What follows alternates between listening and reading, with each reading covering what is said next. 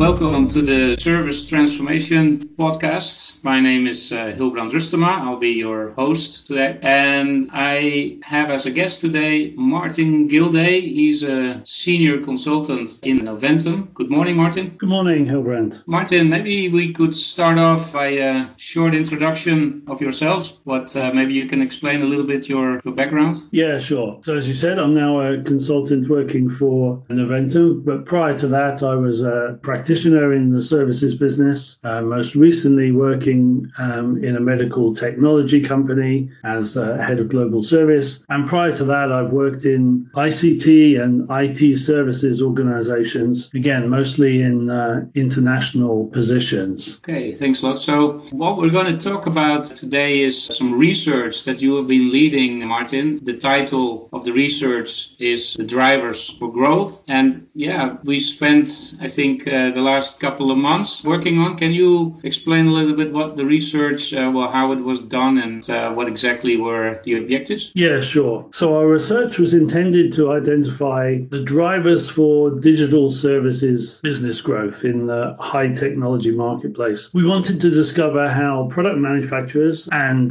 technical services organizations would prosper in, what is now an ever-increasing services-led world. So we carried out this research. The research comprised of many one-to-one interviews with business leaders from a wide range of high-tech industries, and then was followed up and validated by a much wider online survey, again to, high-tech organizations across multiple countries. So Martin, this research already started a couple of months ago, so far before the COVID crisis. Now we're in the middle of that. So do you think that the outcome of the research is still valid now that we're in the middle of this COVID crisis? Yes, actually, I think it's probably even more valid. We were doing this research in December 2019 and January and February 2020. So it was just prior to the coronavirus outbreak here across Europe. As I said, the objectives of the research really was to identify opportunities for growth, how companies could really grow their business towards a services-led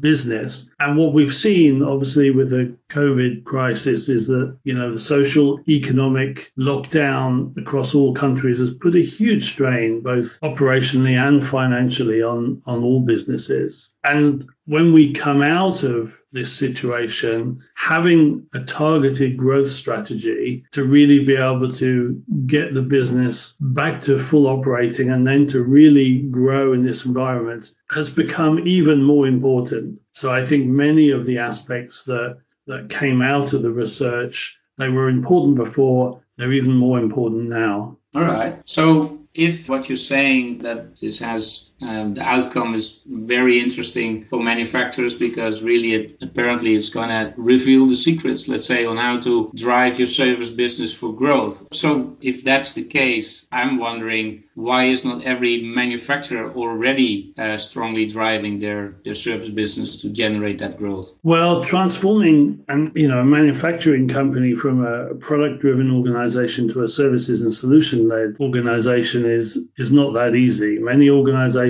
are extremely successful product companies, constantly demonstrating new innovations in product design and functionality, but quite naturally the company culture is product orientated. And I think what we're going to see coming out of the COVID situation is we're going to see some mega trends, such as organizations who've had to get used to doing things in a more remote and digital way. That's going to, need to be accelerated. I think companies will find that their customers need to preserve cash. So there's going to be extra pressure on new business models, for example, maybe moving more towards pay-per-use. Again, that's something that we've seen throughout the industry in the last few years. Perhaps it's going to be really accelerated now as customers need to get themselves back into a strong financial situation. So supply chains equally may have to change to a more local sourcing way of working, perhaps. So manufacturing companies will need to look at new ways to achieve profitable growth. And the research showed that customers are certainly demanding that their providers deliver more advanced and customer business related services. But apart from the customer needs, there's also considerable advantage to following a services-led strategy. You know, the positive revenue growth trend, typically services business is more profitable. It will provide a stronger foundation for business as they come out of the coronavirus situation because of the fact that there's annuity revenue. So not only now, but for the future. It's a more predictable revenue stream. And so I think many of the things that the manufacturing organizations needed to follow before is accelerated by the COVID crisis will really lead to a much better and stronger business, as well as an improved customer experience. All right. So I think there's a lot of value in that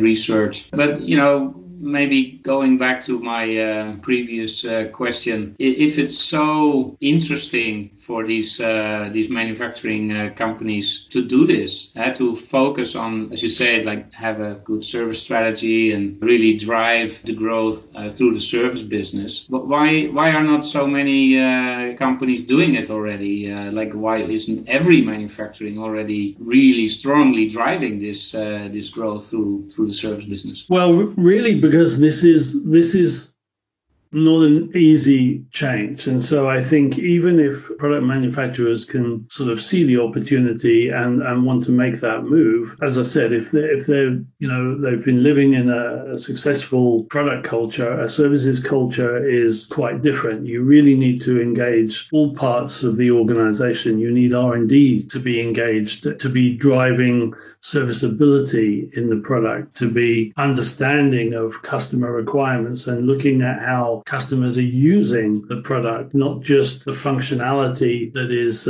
being provided by the product. Similarly, in the way that you're providing spare parts, it's now supporting the customer experience and less so the manufacturing environment. So I think there are, you know, many elements of that transformation. If you haven't had that experience, if you can't necessarily see the route, it's a pretty difficult journey to follow.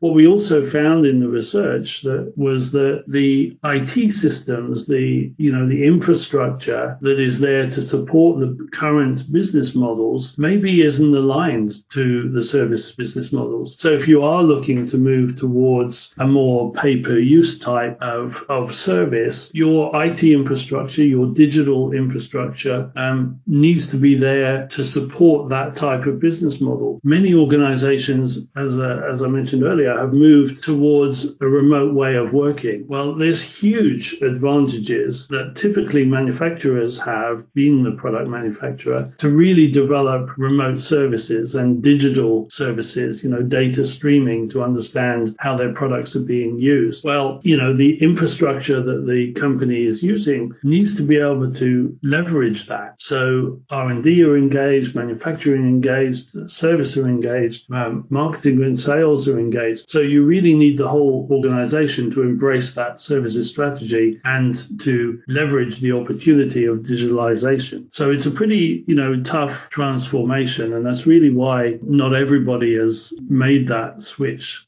so far. All right. So I sense that, it's quite a broad and comprehensive research that you have done. So if I would ask you, Martin, to give us a very short in a summary, maybe even a one-liner, could you say what is this research going to bring to the listeners? Yeah, sure. So we spoke to many manufacturers who are in different stages of this transformation, and the research identifies that journey, you know, how product manufacturers are transforming towards services-led, customer-centric business. It seeks to show which are the most successful business drivers, what strategies are being adopted, and how companies are organizing themselves to take advantage of these new customer business related opportunities. Okay, very good. Okay, well, thank you for that summary, Martin. I think there is a lot to talk about. So we already agreed that we will organize a couple of podcasts in the coming weeks. Yeah, so that we go a little bit more in depth in the different findings and explain us more the background, and we may be able to invite a couple of companies that participated in the research to tell the story from the practitioner side. So again, Martin, thanks a lot for explaining so far what is in the research. For any of our listeners that would like to already know a little bit more, you can go to our website, which is noventum.eu, so www.noventum.eu. There you will find a document, a summary already that gives you an overview of the outcome. You can, of course, listen to our weekly podcast, or you can follow us on the Noventum LinkedIn page. So thank you very much. Hope that you will listen to the next podcast.